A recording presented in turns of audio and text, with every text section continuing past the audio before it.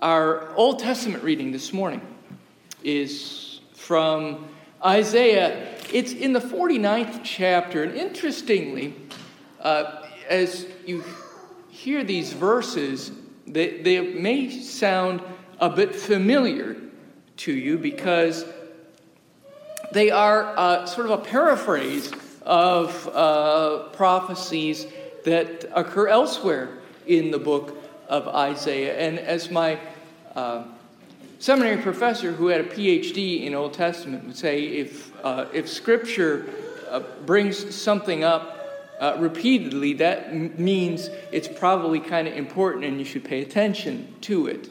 So I invite you to listen to these words from Isaiah 49, where it is written, "Thus saith the Lord, in an acceptable time I have heard you, and in the day of salvation I have helped you. I will preserve you and give you as a covenant to the people, to restore the earth, to cause them to inherit the desolate heritages, that you may say to the prisoners, go forth. To those who are in darkness, show yourselves. They shall feed along the roads, and their pastures shall be on all desolate heights. They shall neither hunger nor thirst, neither heat nor sun shall strike them. For he who has mercy on them will lead them. Even by the springs of water he will guide them. I will make each of my mountains a road, and my highways shall be elevated. Surely these shall come from afar. Look, those from the north and the west, and those from the land of Sinim. Sing, O heavens, be joyful, O earth, and break out in singing, O mountains, for the Lord has comforted his people, and will have mercy on his afflicted." Here ends this reading from God's holy word. Our New Testament reading this morning is from the Gospel according to Luke, in the 2nd chapter, beginning at verse 18 and continuing to verse 25. Well, we'll just skip right ahead and call it 21 to 32 instead. See, I told you I could change it up, Mark. After 8 days had passed, it was time to circumcise the child Jesus, and he was called Jesus, the name given by the angel before he was conceived in the womb. When the time came for their purification according to the law of Moses, they brought him up to Jerusalem to present him to the Lord. As it is written in the law of the Lord, every firstborn male shall be designated as holy to the Lord. And they offered a sacrifice according to what is stated in the law of the Lord, a pair of turtle doves or 2 young pigeons. Now, there was a man in Jerusalem whose name was Simeon. This man was righteous and devout, looking forward to the consolation of Israel, and the Holy Spirit rested on him. It had been revealed to him by the Holy Spirit that he would not see death before he had seen the Lord's Messiah. Guided by the Spirit, Simeon came into the temple, and when the parents brought in the child Jesus to do for him what was customary under the law, Simeon took him in his arms and praised God, saying, "Master, now you are dismissing your servant in peace according to your word, for my eyes have seen your salvation, which you have prepared in the presence of all the peoples, a light for revelation to the Gentiles, and for glory to your people Israel." Here ends this reading from God's holy word.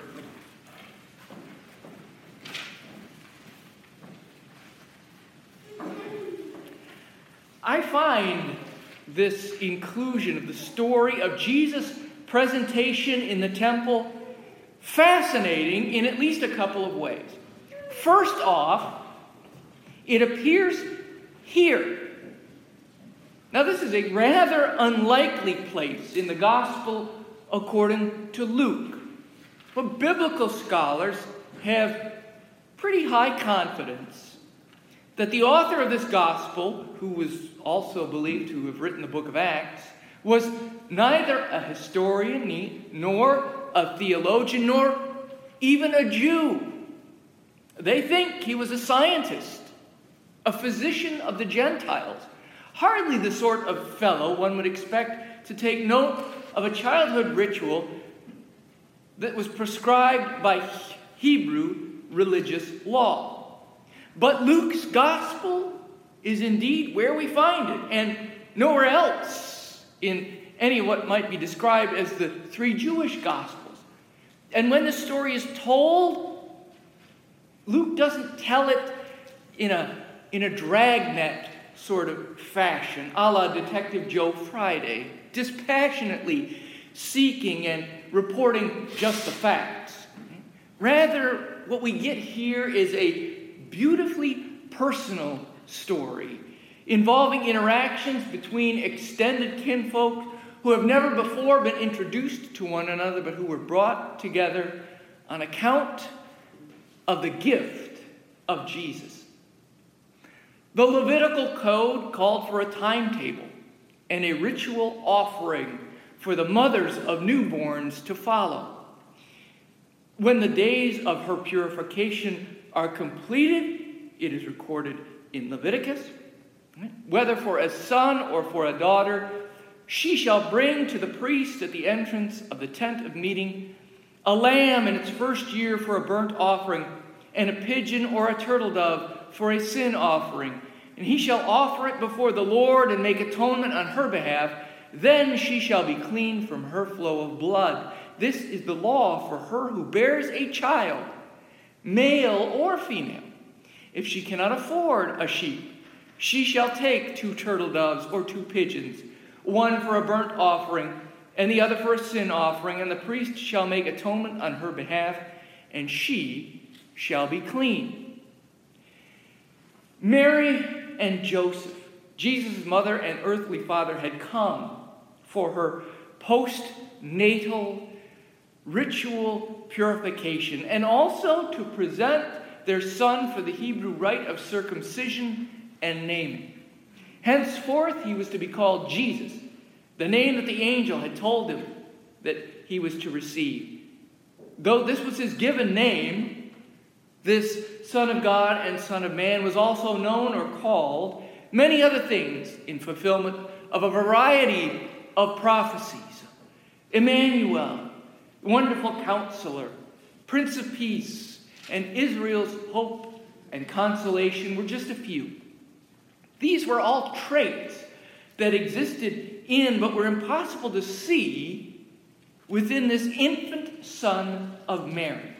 She and Joseph knew that their baby was special, certainly, but it was only through the power and the revelation of the Holy Spirit that they had been made privy to this knowledge. And it was through this very same agency that Simeon had been given spiritual eyes to see that which his mortal, aging eyes would otherwise not have been able to see. Last Sunday, you may recall, I spoke about the fact that Noah had been the only person in the annals of the Old Testament to have been introduced to us using the descriptive phrase, a righteous man. Well, this week, here in the New Testament, we are once again introduced to someone in those very same terms, this highly unusual fashion. Simeon, the text says, was a righteous man and devout. Now that's a trait which is here used to describe his faith in the fulfillment of the promises of God. Not only has he, like the rest of the Hebrew people, inherited covenantal promises that he shared with the people of Abraham, Isaac, and Jacob. And they had the words of the prophets for generations that had been making promises to them through the agency of the Holy Spirit. But Simeon also has been given a gift by that same Holy Spirit of secret spiritual knowledge.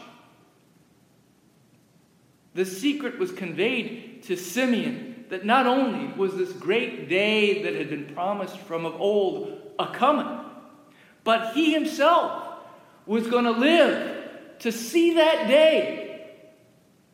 He was going to see the day when the Messiah, the promised deliverer of the people of Israel, would finally appear.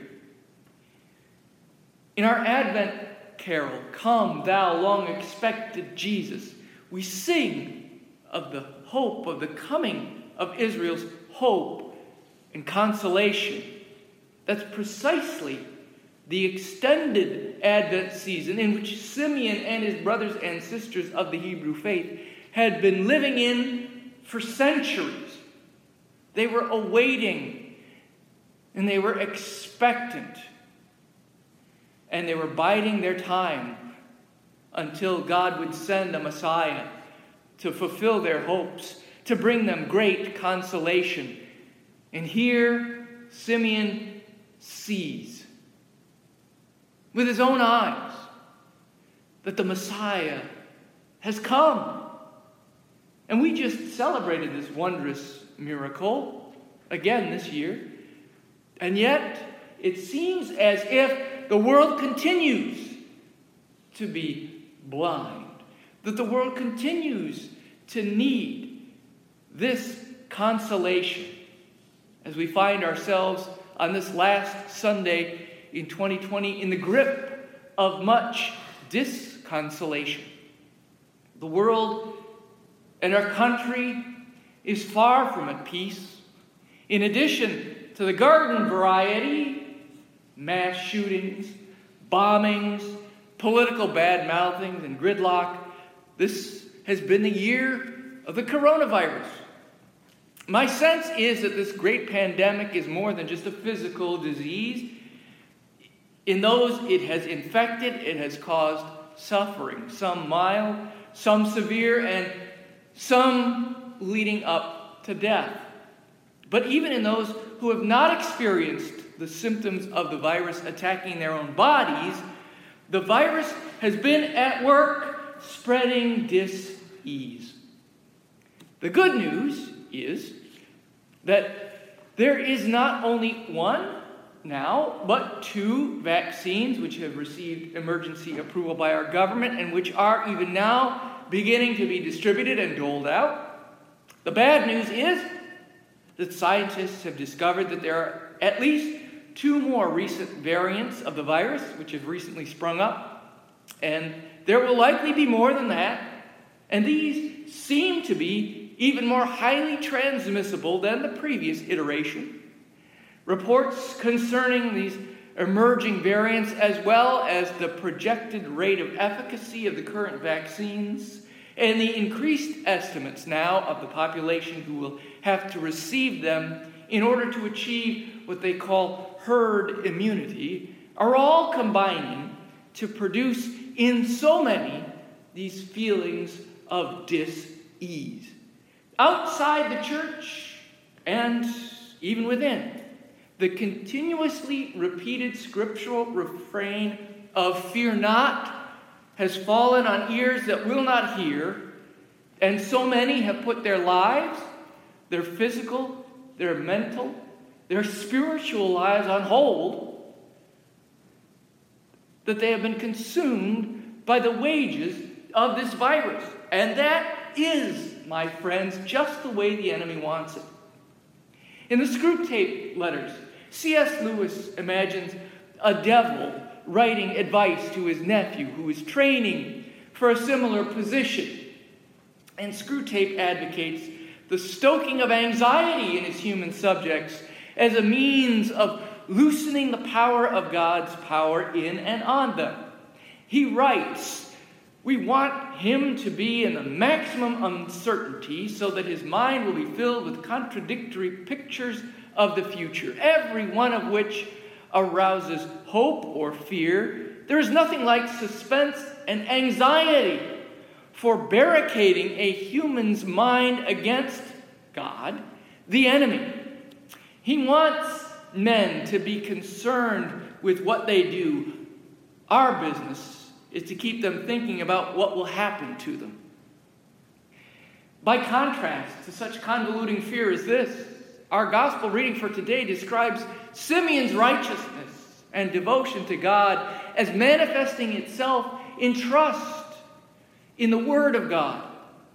That trust was rewarded as he comes face to face with the Word of God in flesh now appearing. The boy Jesus, the one whom we would come to call in fulfillment of prophecy, the Messiah. In seeing God's Christmas gift to the world, Simeon was satisfied. This present provided him a sought-after and a completely fulfilling peace. He could wish for no more. That was enough for Simeon to receive.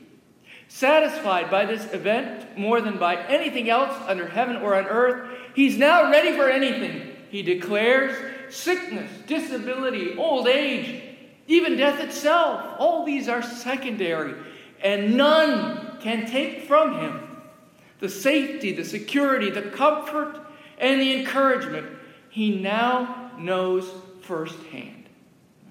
And that is precisely the comfort which is provided by God even now.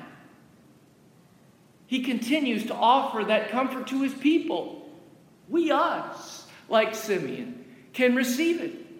Oh, that we should all come to know it firsthand. And God makes it even more accessible to us today than it was for one man 2,000 years ago. Yes, he had been on watch since the Holy Spirit had spoken to him and pledged that one day he would see the Messiah. Or maybe that pledge came to him the week before, or maybe it came to him the year before, or maybe it came to him the decade before, or maybe it came to him a lifetime before. However long it had been, faithful Simeon waited on the promises of God to be fulfilled. But we don't have to wait, not even a moment, to see the same thing. For love has come in a Bethlehem manger. Love has come to be presented in the temple and be baptized in the Jordan.